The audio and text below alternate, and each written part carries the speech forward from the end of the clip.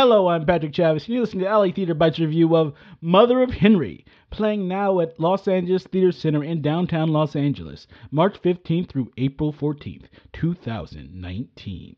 Historical narrative stories and plays are incredibly important, if not only just so we remember the past and not repeat the same mistakes, but also the stories can be a lens from another perspective that hasn't been given much attention. In Mother of Henry, in a type of 1960s, 1970s sitcom style, we get to experience a different perspective of what was going on around the time of Vietnam War from the perspective of a Mexican-American woman named Concepcion. In this play, Concepcion, Connie, played by Cheryl Umana, a Mexican woman, starts working in an office in East Los Angeles in 1968. We learn her son Henry is being picked for the draft in Vietnam.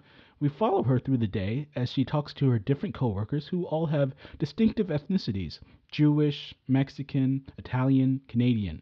When I watched this show, I got a vibe of the Mary Tyler Moore Show. Mary Tyler Moore Show, except with a Mexican woman as the main character.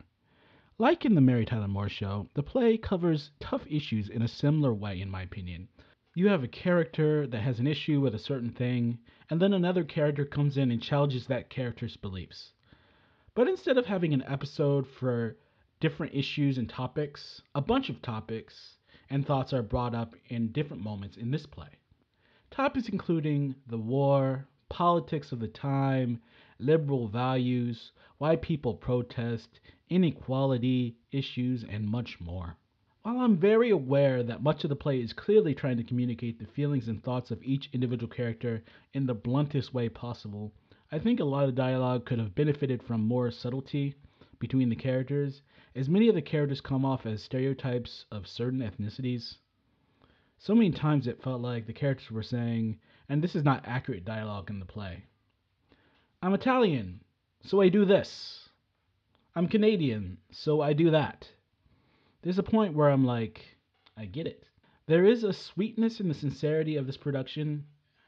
It's like I'm going on a journey in the writer's mind, hearing her unique thoughts on history, life, religion, and love. They have a great singer in this production who plays the Virgin Mary. Yes, the actual Virgin Mary, played by Esperanza America.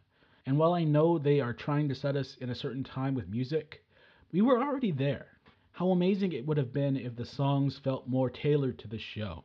I know it's not a musical, but there's so many moments in this production that have a setup made for a musical. The songs included in the show don't do much but tell us stuff we already know for the most part.